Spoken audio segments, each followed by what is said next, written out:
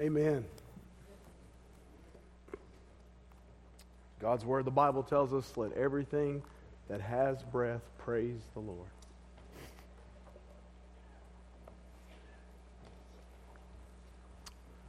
Let's pray this morning. Will you pray with me?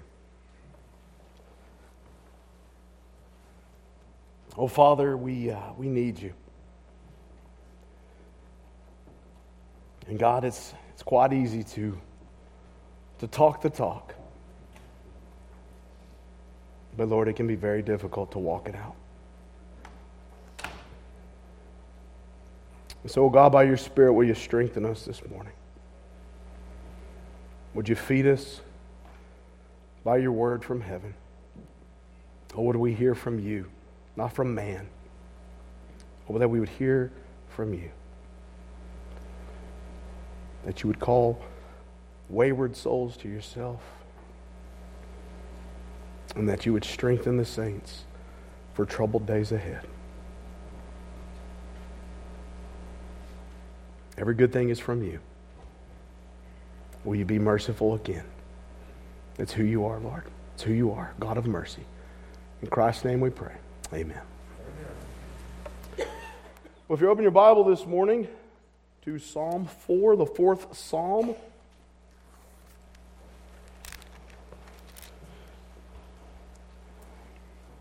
And as you turn there, you'll see again that we have another superscription. That's the line of information before verse 1. And maybe out to the right-hand side or spaced in between the verses, you again see that word Salah. We talked about both of those a little bit last week, so we won't go over that again in detail, but that word Salah is transliterated. It has about 4 different pronunciations. And if you missed the word Salah, or if you missed about superscriptions, you can listen to last week's sermon. I encourage you to do that. This is God's sufficient word for us. It contains all that we need to lead us to salvation and to a godly life. Psalm 4, read with me the superscription, and then we'll begin in verse 1. For the choir director on stringed instruments, a psalm of David. Answer me when I call, O God of my righteousness. You have relieved me in my distress. Be gracious to me and hear my prayer. O sons of men, how long will my honor become a reproach? How long will you love what is worthless and aim at deception? Salah. But know that the Lord has set apart the godly man for himself. The Lord hears when I call to him. Tremble and do not sin. Meditate in your hearts upon your bed and be still. Salah. Offer the sacrifices of righteousness and trust in the Lord. Many are saying, who will show us any good? Lift up the light of your countenance upon us, O Lord. You have put gladness in my heart, more than when the grain and new wine abound. In peace I will both lie down and sleep. For you alone, O Lord, make me to dwell in safety. May God bless the reading and the hearing of His Word. You'll see there in that superscription, the choir director, or maybe your translation says the chief musician, or the choir master, the director of music. It's really the minister of worship, if you will. He was the custodian of those sacred psalms, and he oversaw the songs that was in the tabernacle and then later in the temple. We see here too that this psalm was on a stringed instrument. I believe the King James Version says the Neginoth. The Neginoth is a stringed instrument, like a harp or like a lyre. But as we just read that psalm, you could hear the distress in David's voice. What a blessing that is that David could turn this distressing experience that we're going to look at this morning, that he could turn that experience into a song to the glory of God. And really what that does is that shows us as our example what our response should be in the times of crisis. So look at verse 1 with me. This psalm here, it begins with a cry of distress. David is under great pressure. There's great pressure in our own day, though, isn't there? And so we need this encouragement that we'll find here in the Word of God. Verse 1. Answer me when I call, O God of my righteousness. You have relieved me in my distress. Be gracious to me and hear my prayer. Hear my prayer, Lord. Respond to me, Lord. David expects God to hear him, doesn't he? Do you? Do you believe that God hears your prayer? Do you really believe that? He says, God of my righteousness. He's saying, God, you are the author. God, you're the witness. God, you're the maintainer. God, you're the judge. God, you're the rewarder. God, you're the giver of my righteousness. He's saying, Lord, I bring my case before you. I'm not taking my case before the petty courts of human opinion, but David is taking his case to the supreme court, the judge of the universe. My righteousness. Oh God of my righteousness. God has given David righteousness. God vindicates David when he is being falsely accused. When David is enduring these false attacks. When David's being slandered. And that's true for us today. God sees. God sees. Whenever your righteousness is not seen, whenever you're not acknowledged, whenever others don't see the godly life that you are living, we don't despair. We don't look for man's fame. Dearly beloved of God, God in heaven knows. Did you hear me? God knows. He sees you, and He knows. For some of us, that brings us great encouragement. God knows. God sees. I don't have to defend myself. I don't have to explain myself. God knows.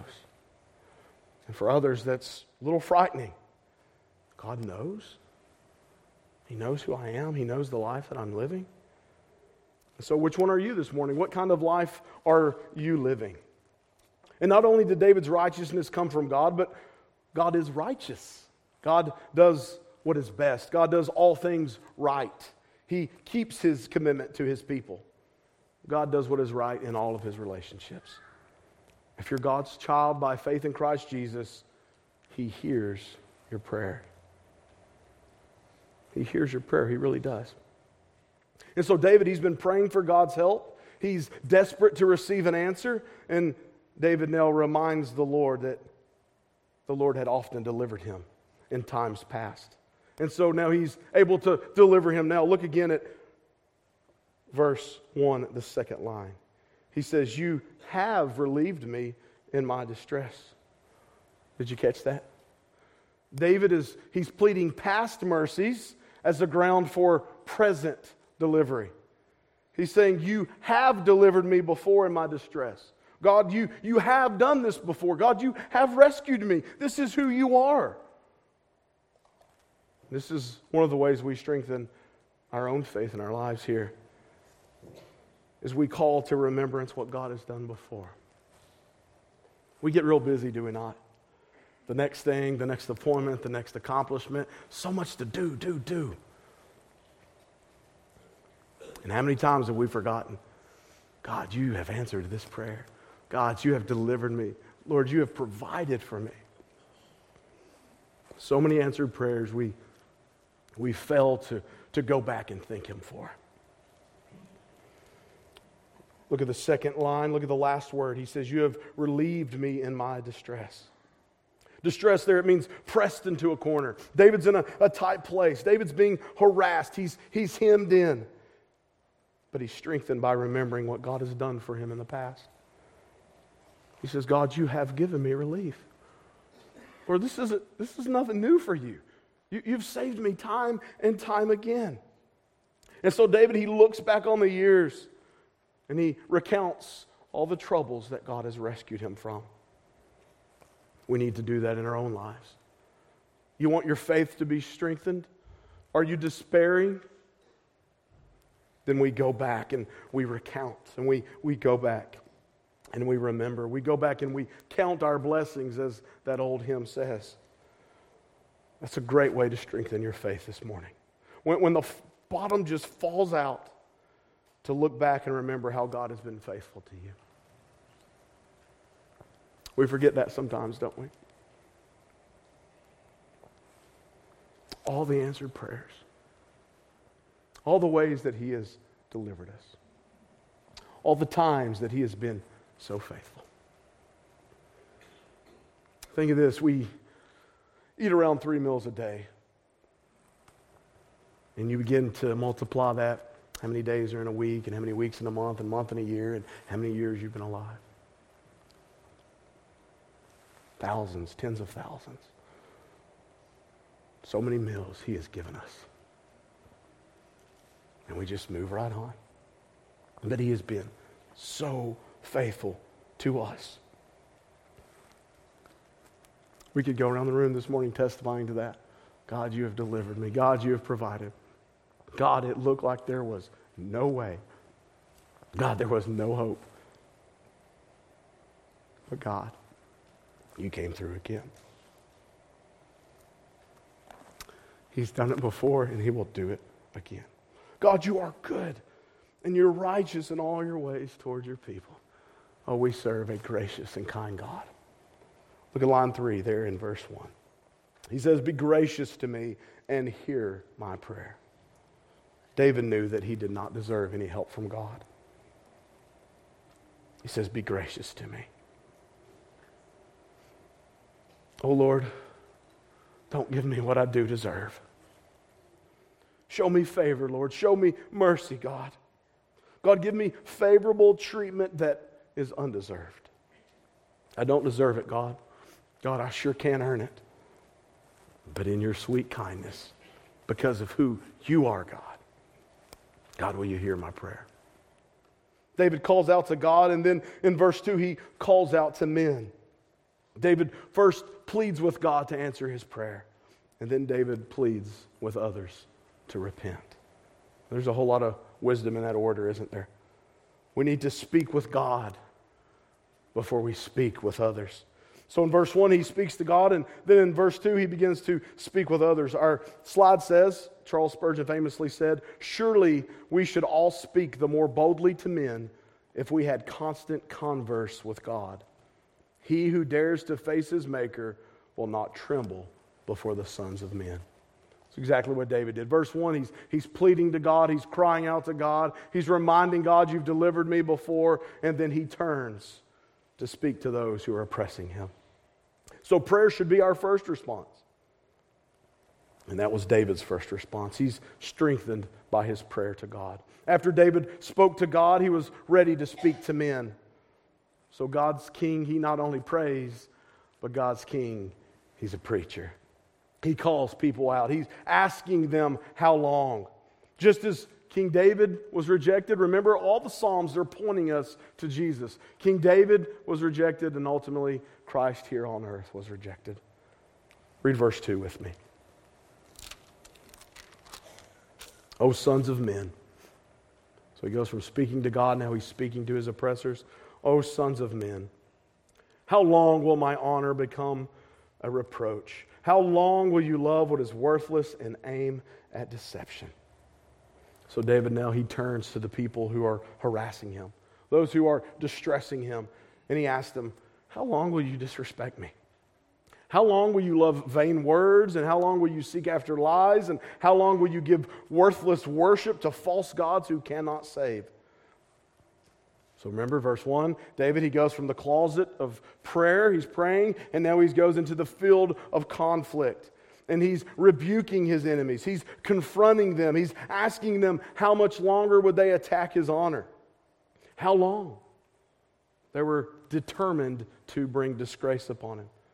How long will they keep trying to turn his honor into shame?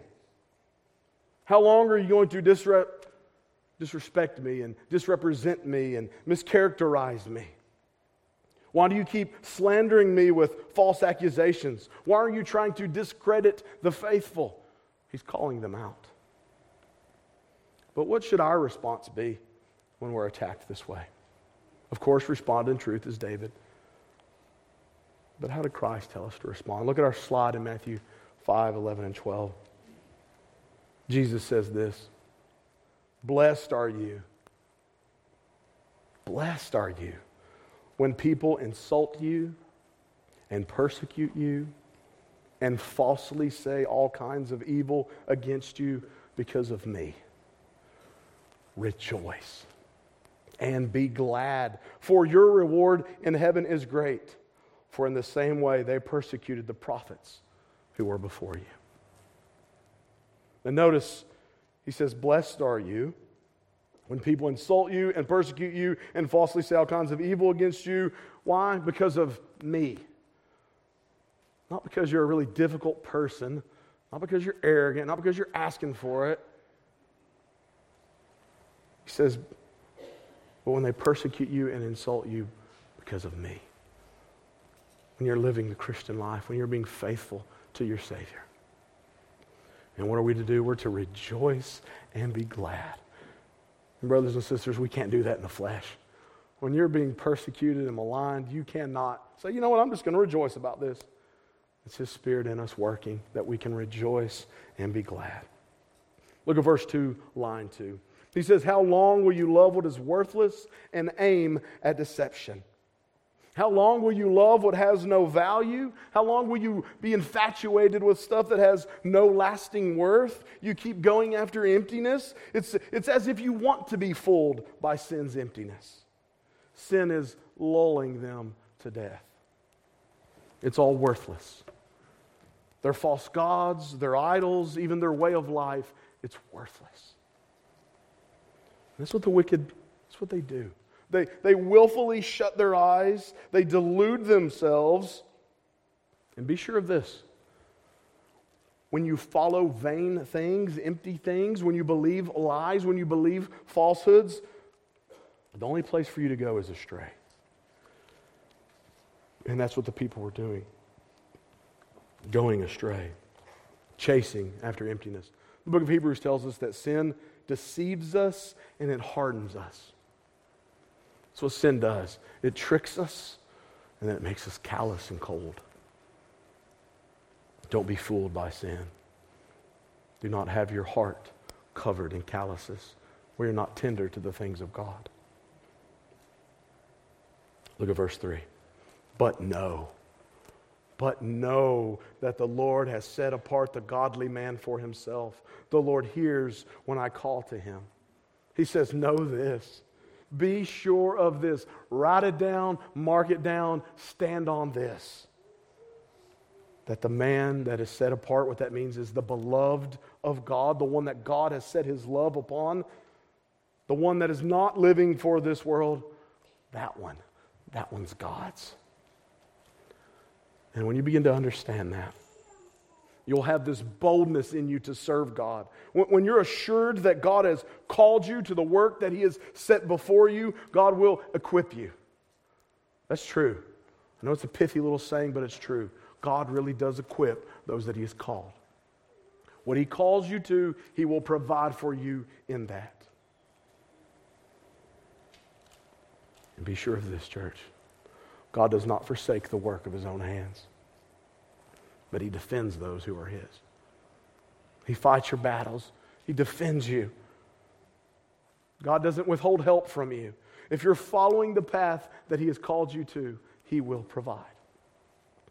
Now be sure His provisions are maybe not what we always think we want. It may even not be what we've imagined or hoped for, but He will provide, and He knows what is best. The godly here, those are the faithful ones to God, those who are committed to Him. God knows who are faithful to Him, and He knows those who are not faithful to Him. That's very sobering to realize that God knows who are faithful to Him. God knows who is loyal to Him. And God also knows who is a traitor to Him. Read verse 3 again. But know that the Lord has set apart the godly man for himself. The Lord hears when I call to him. He who chose us for himself will surely hear our prayers. God hears his children when they pray. Remember in verse 1, what's David? He's saying, hear my prayer, Lord. Hear me when I cry to you, Lord. Oh, would you hear me, Lord? And here in verse 3, what do we see? The Lord hears. 2 verses later, he says, oh, Lord, you do hear me. Lord, you hear me. Sometimes we doubt that. Maybe that's the season you're in right now. Sometimes our communion with God is so sweet. His presence is so felt. And then there's times where not only does it feel like our prayers bounce off the ceiling, but sometimes we feel like we can't even get the prayers out of our mouth. And then we begin to doubt, don't we?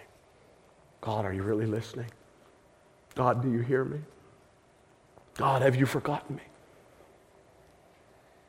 No, he's not forgotten you, child. God hears you when you pray.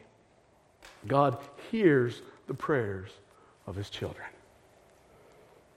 Now David, he knew that he would be safe. He knew that he would be relieved. He knew that he would be delivered because the Lord would remember him. The Lord would hear his plea. Oh, child of God, when you call upon God from a pure heart, have confidence that God hears you. And he will answer you according to his perfect will. We see these instructions now given by the psalmist in verse 4. Read this with me. Tremble and do not sin.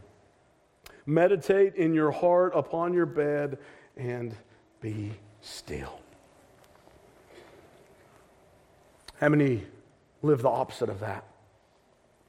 The first line says tremble and do not sin, but how many people sin and do not tremble?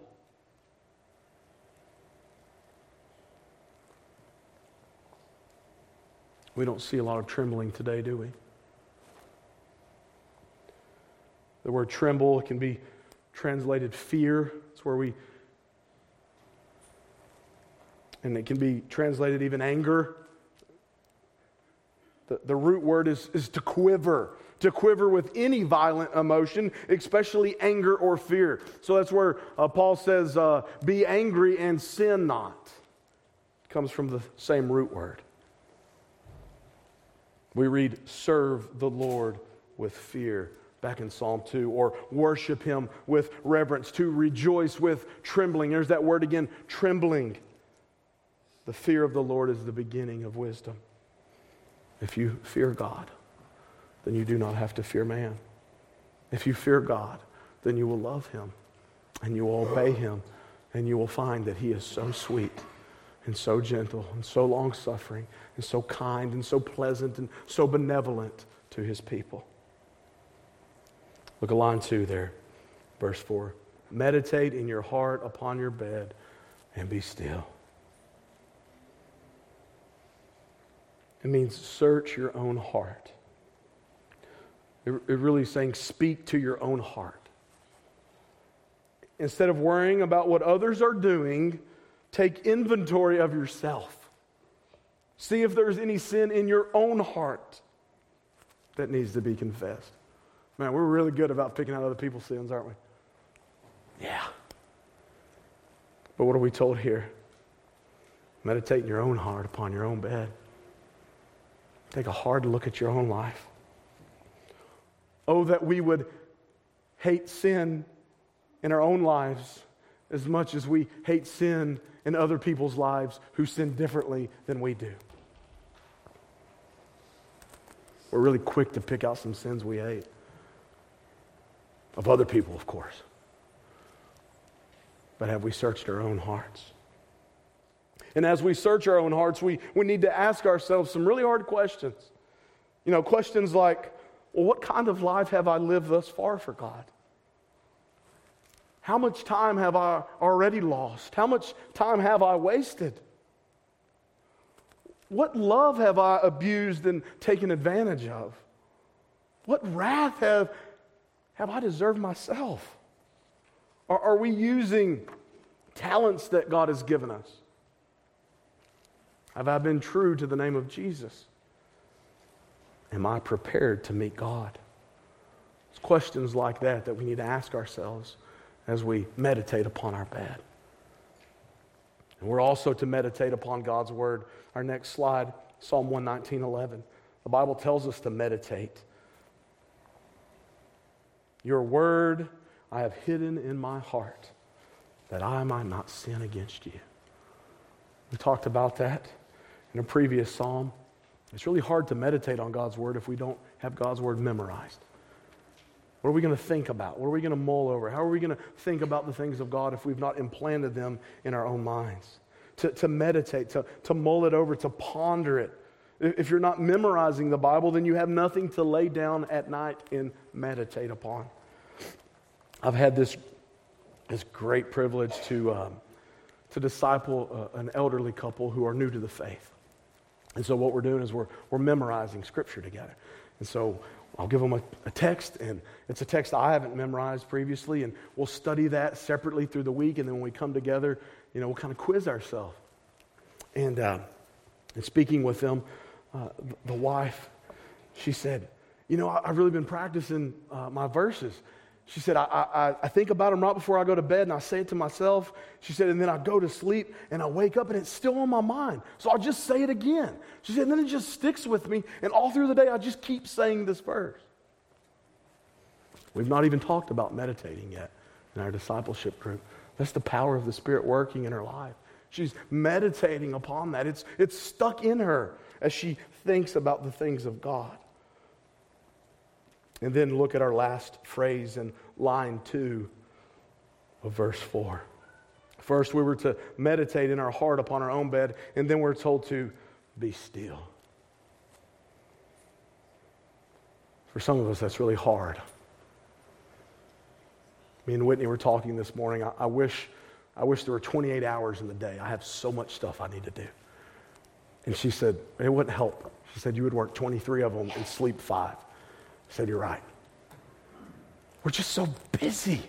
We just hurry. We're just inundated with stuff constantly. And I am convinced that that is one of Satan's strongholds. We're just inundated, constant, incessant, busy, busy, busy. And yet we're told to be still. Social media, it has its place. Music, it has its place. Podcasts, they have their place. Texting, it has its place. But how many times are all those taking the place of God? We're worrying about tomorrow. And God says, be still. Just stop. Be silenced. And really what it's saying is, don't give an excuse. When you're searching your heart, when God is revealing things to you, that sins in your own lives, shortcomings, places you need to turn over to Him, He says, just quit with it. Just be still. I don't need an excuse. I don't need your justification. I don't need your defense. He's saying, just hold your peace and wait. Just stop. Just stop. Psalm 46:10 says, be still and know that I am God, and I will be exalted among the nations. I will be exalted in the earth. Be still. I think that would be enough if we were to stop right there today. If we just went home and practiced what we've already learned. There's a famous evangelist. He said, we don't need revival in the church. He said, we need to close all the churches for 6 months, and everybody needs to go home and practice what they already know. We know so much, but we practice so little. But let us press on. Verse 5. Offer the sacrifices of righteousness and trust in the Lord. Do right and trust God. Remember that song for when you were a kid? Trust in the Lord and do good.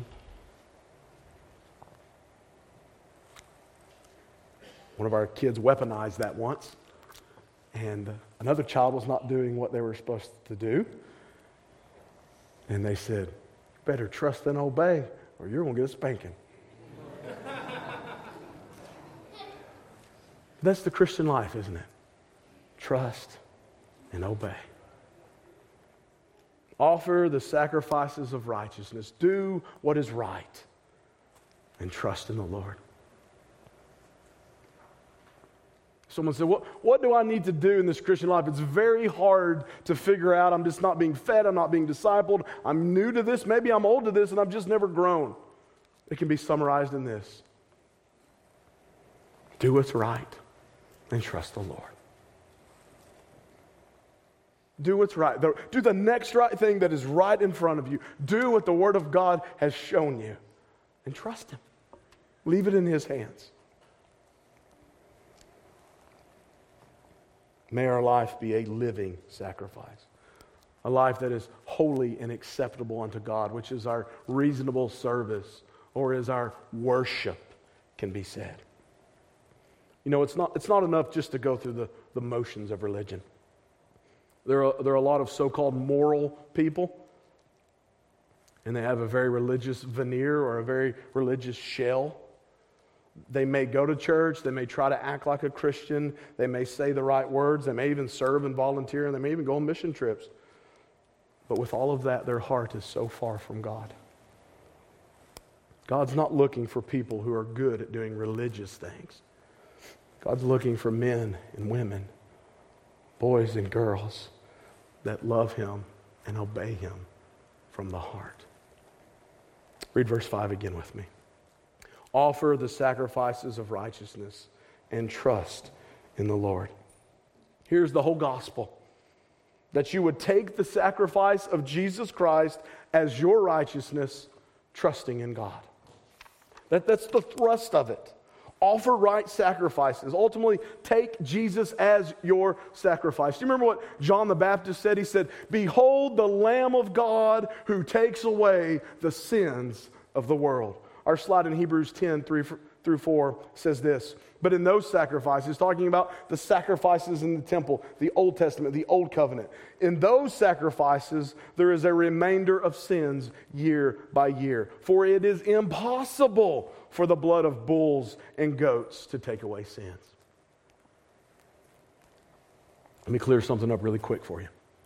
Maybe you have grown up just assuming. Maybe you were wrongly taught this. But there was no animal sacrifice in the Old Covenant that could ever bring salvation. Not one. It is impossible for the blood of bulls and goats to take away sins. He says, ultimately what it did is it just reminded the people every year, yep, still sinner. Yep, still sinner. What was it doing?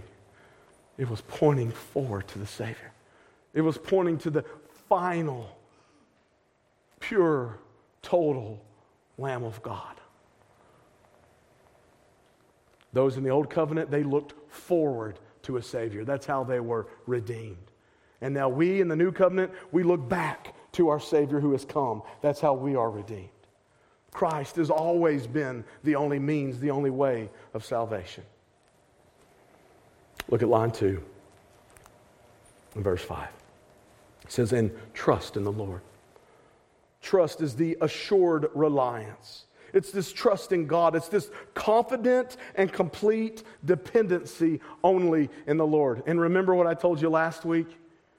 It's not how strong your faith is, but it's the object of your faith. Who you are trusting in. And we know ultimately God even gives us the faith to believe in Him. What a gift. Trusting in the Lord is the only place of safety in this troubled world. Does God recognize you as one of His people? Can you be sure that God will hear you when you pray? Are you one of God's children this morning? Will He recognize you when you come running to Him? Is He watching over you? And the good news is that you yourself can become a child of God through Christ. Our slide, John 1, 12-13 says this, "But as many as received Him, to them He gave the right to become children of God. To those who believe in His name, who were born not of blood, nor of the will of the flesh, nor of the will of man, but of God." You can become a child of God this morning Have you received Him? Have you believed in His name? Have you been born again by God?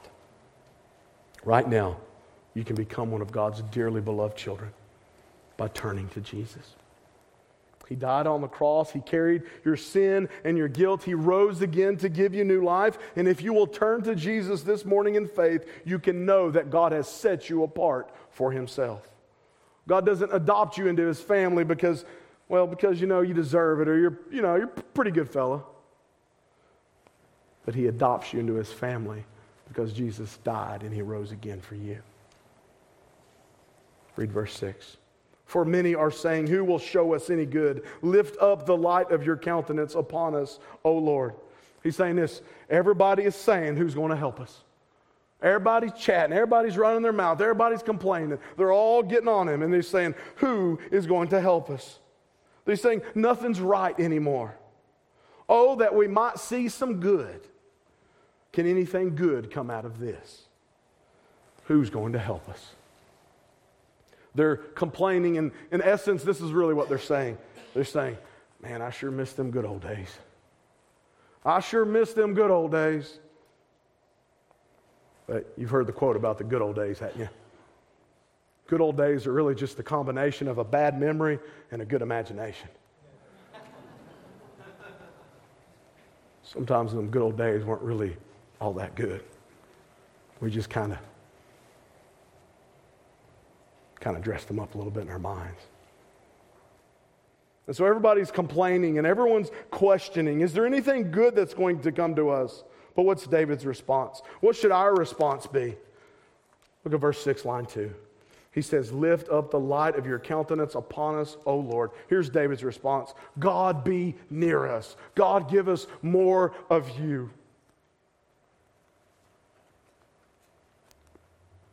Oh, how guilty I stand, how guilty we stand. When we get distressed,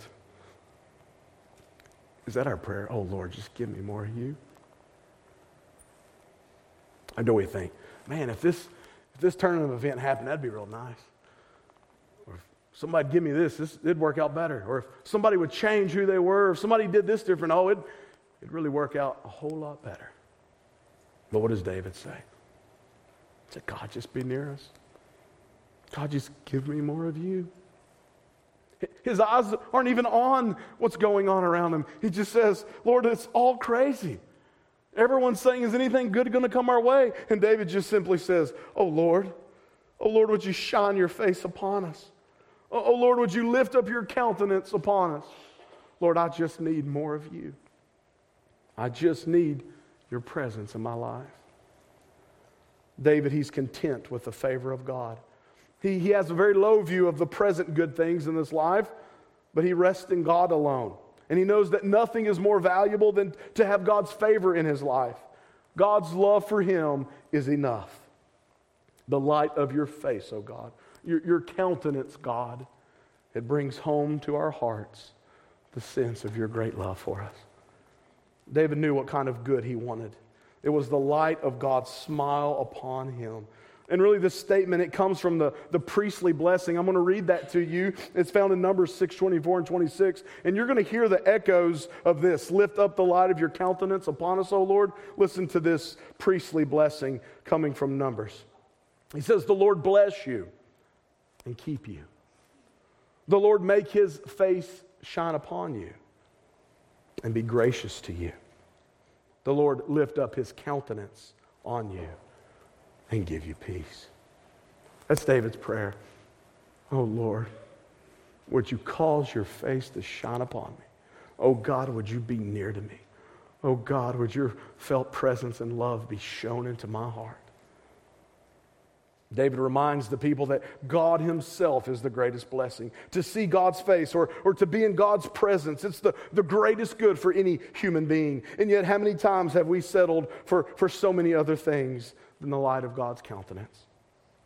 Nothing can compare to the overwhelming glory of beholding God. But so many people, they just live to get more stuff.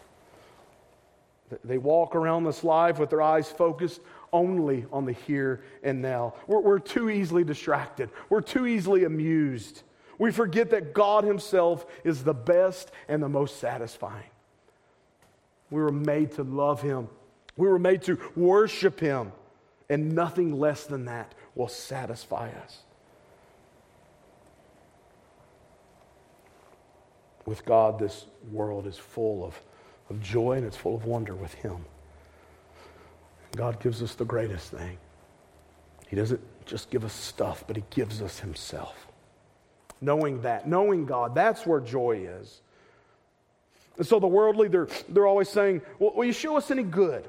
They're never satisfied. I want more. What's the next best thing? Their hearts are always empty. They're always deluded. They invent all these false things. Their life is always in despair. But the true believer is not consumed with this world, but is consumed with the world that is to come. God is infinitely more good. He's infinitely more satisfying. He's more joyful than all this world has to offer. Look at verse 7. You have put gladness in my heart more than when their grain and new wine abound. How many of us this morning, if we'd be honest, we'd say, I'm a little down. I'm sad. Maybe I'm downcast, or maybe you're bothered. Maybe you're troubled. You're worried. Maybe you're worried sick.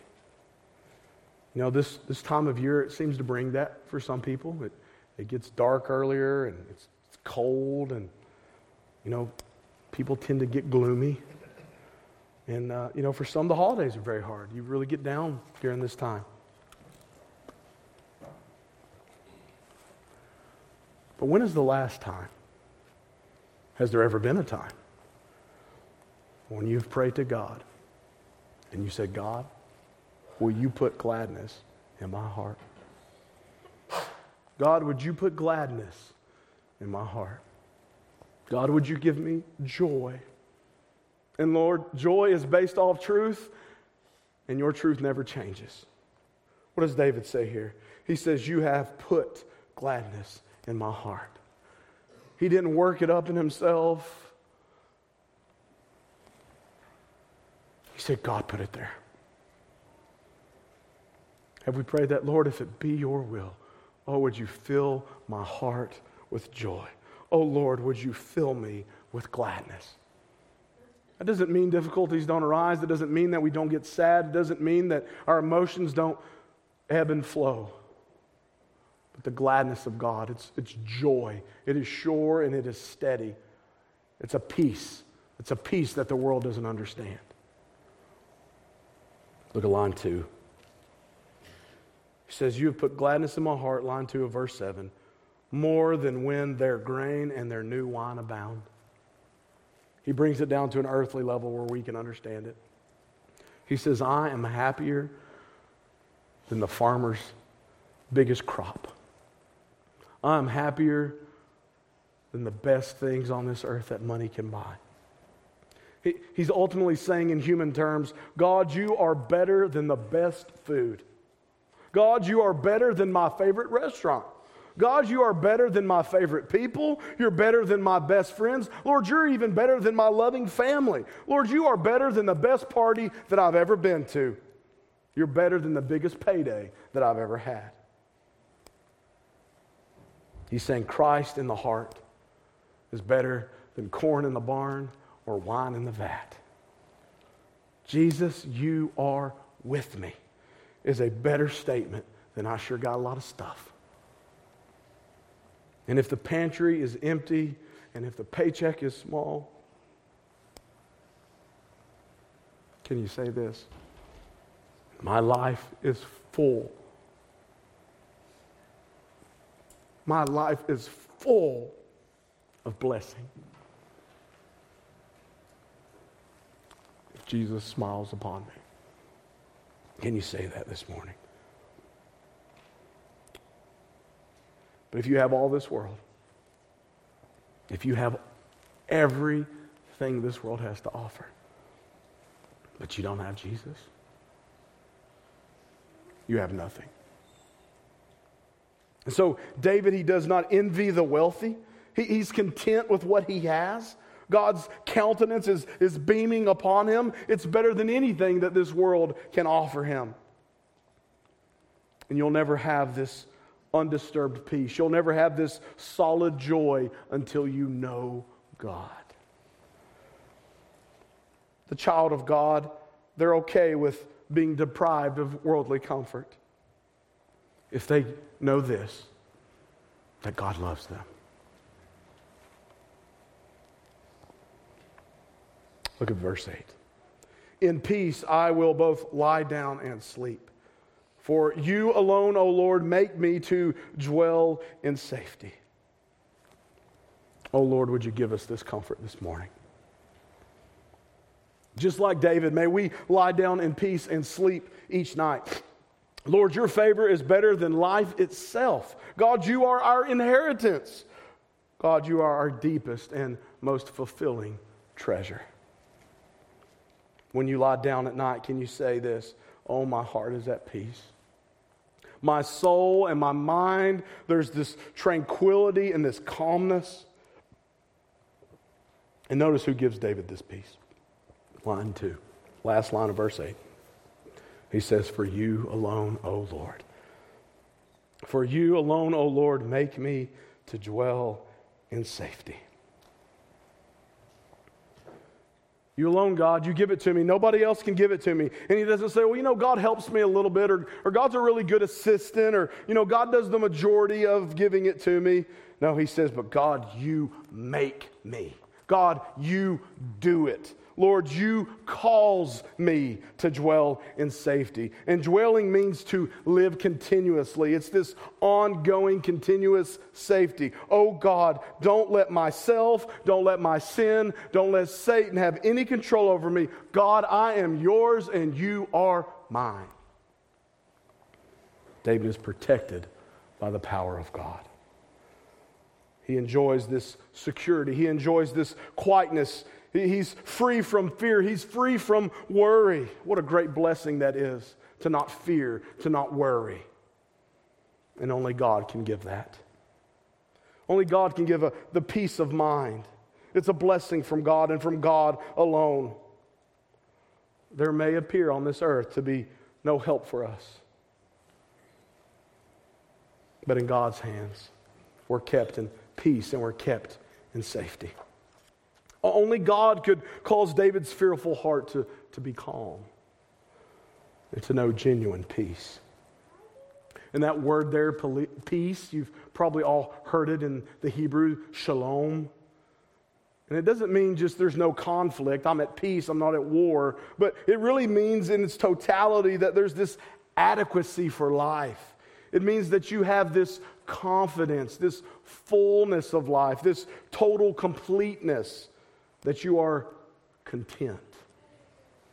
God brings fullness of life. He brings contentment. And so I want to encourage you with that this morning. That if you're a child of God, you're trusting Jesus as your Savior this morning, then you can lie down and you can sleep in peace tonight. Because your Savior, He loves you. We forget that sometimes. If you're God's child, He loves you. He really loves you.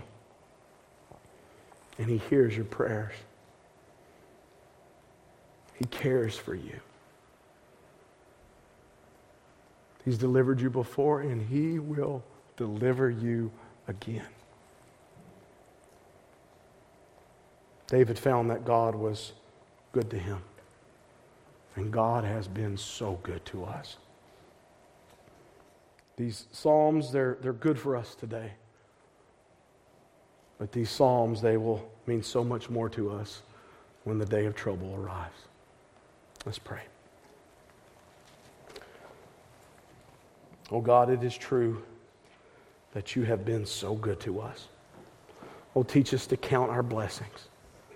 Give us faith to believe that you really do hear and answer our prayers. Oh Lord, you are our only hope. You are the giver of all good things. Lord, you know what is best and you know what we need. And God, we love you. We love you because you first loved us. And we asked this according to your perfect will. In the name of your Son, Jesus. Amen.